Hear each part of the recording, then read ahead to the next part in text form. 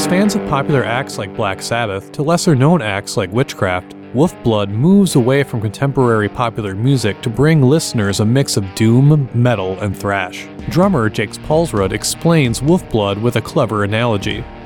If you want to go to an opera and you see some people singing beautifully, you can go do that, or you can go see the monster truck race at the deck.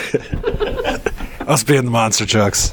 Guitarist Mike Messina shares his insight about how Wolfblood developed its sound in a folk-friendly community known as Duluth, Minnesota.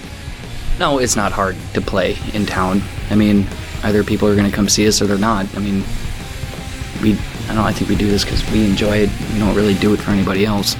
And so if you want to go hear banjos and acoustic guitars and sweet vocal harmonies, then go see somebody else, because we're going to be loud as hell.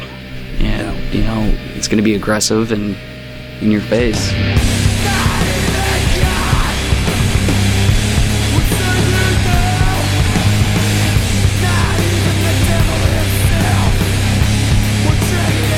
Wolfblood has just re-released its debut self-titled album through Burning World Records. The band is in the process of writing new material. Jake gives listeners a final insight about what to expect when Wolfblood comes to their town. Heavy riff is what I like to say. Like when someone asks, like, what's your band sound like? I hate, like Black Sabbath, but then it's not like Black Sabbath, and it's like Black Sabbath, but I'm just gonna start saying, like, it's heavy riffs. That's just what we do. Riff merchant on guitar.